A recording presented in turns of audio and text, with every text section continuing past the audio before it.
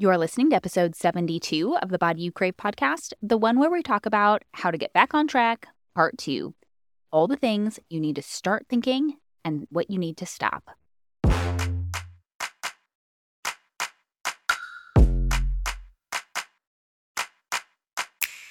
I'm Master Life and Weight Loss Coach Jillian Lama, and you're listening to the Body You Crave podcast, where you'll learn how to end emotional eating, lose excess weight, and feel amazing in your body. No cheating required. Keep listening, and I'll show you how.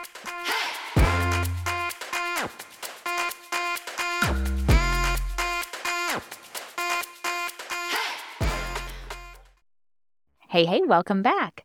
All right, so today we are jumping off of last week's episode where I was talking about what we need to do in order to get back on track, things like sleep, water, making a plan. And we dove a little bit into why some of those things can feel hard. And this week I want to talk about why getting back on track can feel hard as a whole. So we came at it from a micro level, and now I want to expand and look bigger. And this is going to be a little bit more mindset related, but there will also be some practical implementation steps that you'll get out of this as well. The main idea here is that the key to success isn't about making fewer mistakes. It's about getting back on track faster than before, faster than the last time.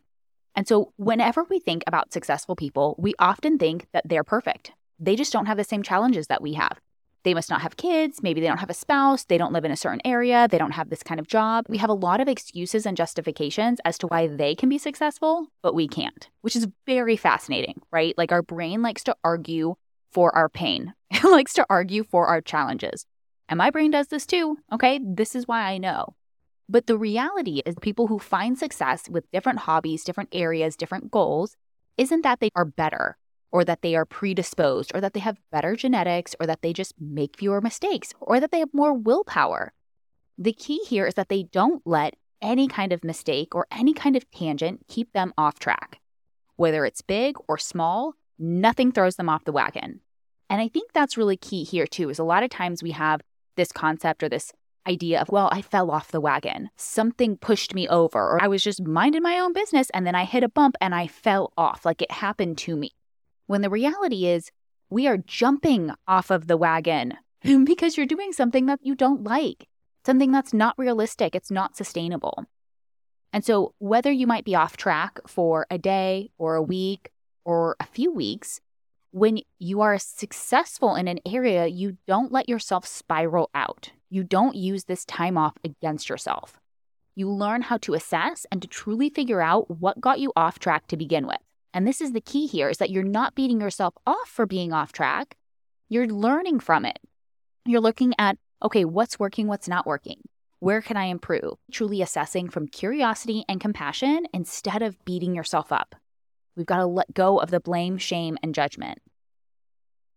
They're also just not trying to do it harder. They're not trying to willpower harder. They're figuring out what truly is the key, what's working and what's not. What is the real obstacle? What is the real challenge? And not just keep trying to do the same thing over and over again, thinking they just need more willpower. This is how we become successful in any area of life. We can take the same approach that I'm applying to weight loss, and we can put it towards anything.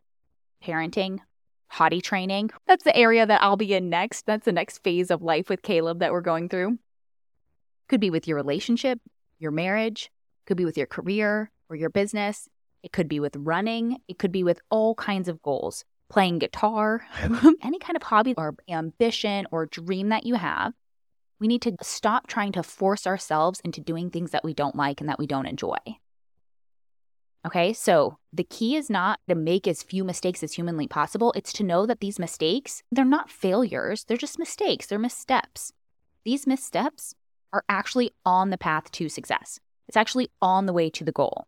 This is one thing I was coaching a client on last week that is really important that we start to reframe in our mind, is that mistakes are on the path. They're not moving us in the opposite direction. They're actually moving us closer to the goal.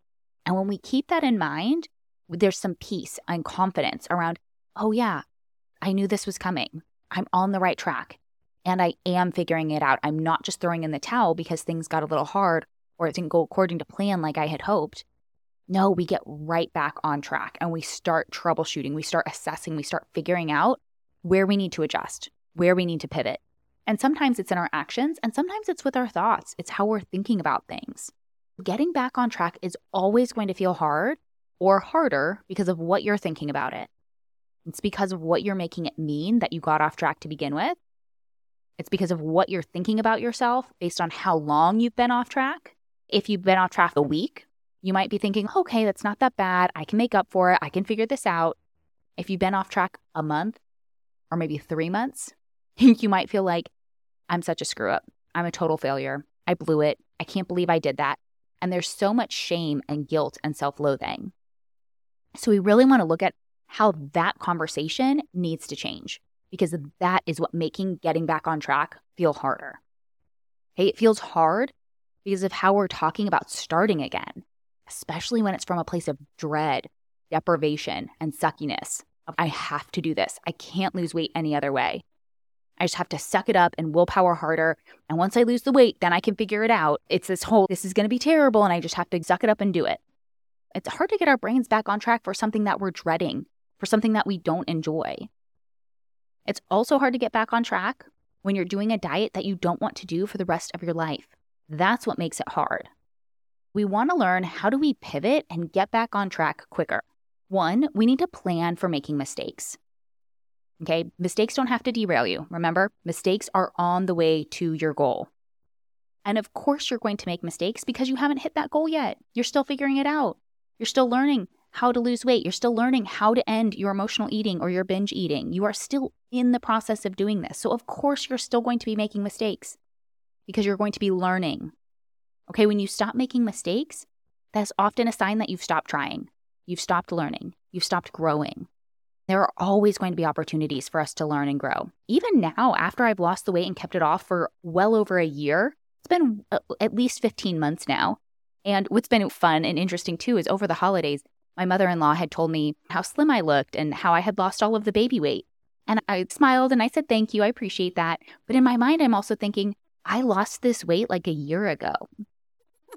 Not that I expect everyone to notice, but it's okay that some people don't notice right away. And even though I've lost it and kept it off for what feels like a long time, I'm still learning about myself. I'm still learning about my occasional overeat, the occasional emotional eat. It happens far less frequently now. It happens maybe once a month, if that. But I don't want to be buffering. I don't want to be trying to smush down my emotions with food or with alcohol. There's always opportunities to learn and to grow. The other piece and aspect that we want to look at is creating a minimum baseline so that it feels easy and doable to get back into taking action. Because it's going to be easy and doable, it might trigger this, that's not good enough kind of thought. That means that you're on the right track when your brain wants to tell you this isn't good enough. Okay, if you're used to running, let's say 5 miles, and then you stop running, like for me, used to run 5 miles almost every day at a minimum. I have not run consistently in several years. I would not get back on track by trying to run 5 miles.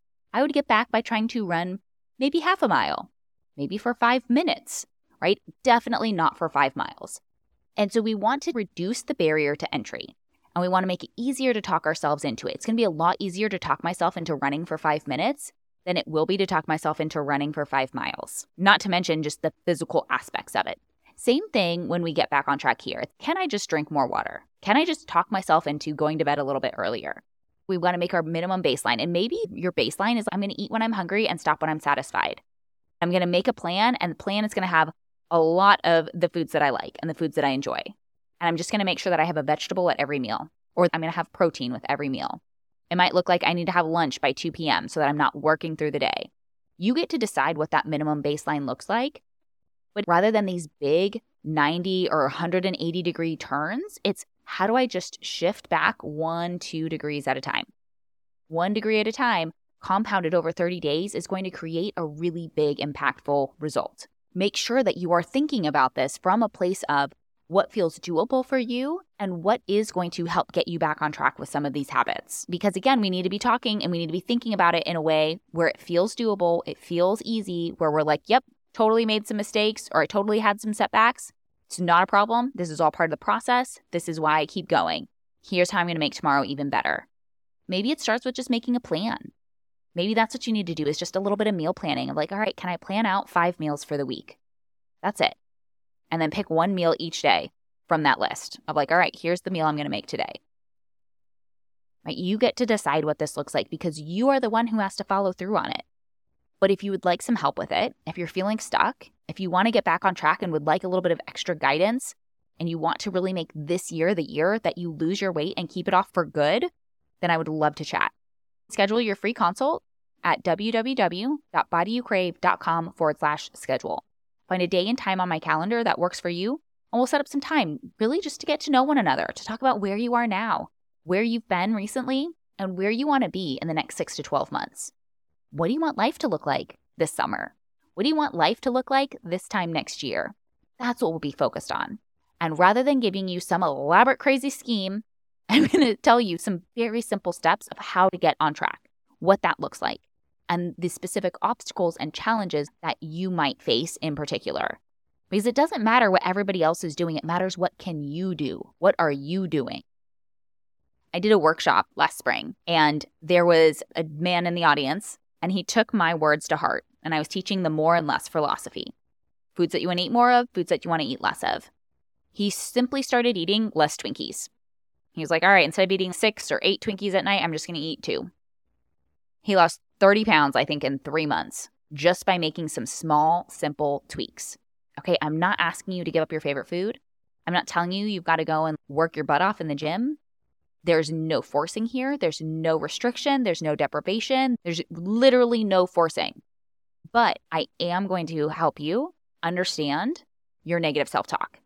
I'm going to help you shift your thinking. I'm going to help you become your biggest cheerleader instead of your own worst enemy. That is going to be some of the most powerful work that you can do. And when we do that inner work, when we change our thoughts and our thoughts about ourselves and our thoughts about failure and our thoughts about setbacks, that's when we create momentum. That's when we create success. When we keep going and we make it easy to get back on track because of how we're talking to ourselves. Because we know success doesn't come from making fewer mistakes. It comes from getting back on track faster every single time. You get a little bit faster and a little bit faster. And you assess and you learn what's really driving this. What is really throwing you off track to begin with? It's really interesting when we think about this bump in the road analogy and we're like, oh, I fell off the wagon because I had a bump in the road. None of us ever stopped to question that bump in the road. Could that have been avoided? Or like, why did we run into that pothole? We don't ever stop. We're just like, it's just there. We can't do anything about it. And so it happened to me that I fell off. It's very interesting. Just these whole, like all of these analogies that we just think of as so normal and so common. I'll help you understand your bumps in the road and I'll help you learn how to avoid them. You ready? Let's do it. Here's to creating the life and body you crave in 2023. If you like this episode, then you'll love my free virtual workshop, 5 Keys to End Emotional Eating and Lose Excess Weight for Life. You'll learn the counterintuitive reason why all your attempts to restrict food over the years has actually led to weight gain, and the mental switch you need to flick that'll have you dropping pounds without sacrificing wine, carbs, or the food you love. Get all the details at bodyyoucrave.com.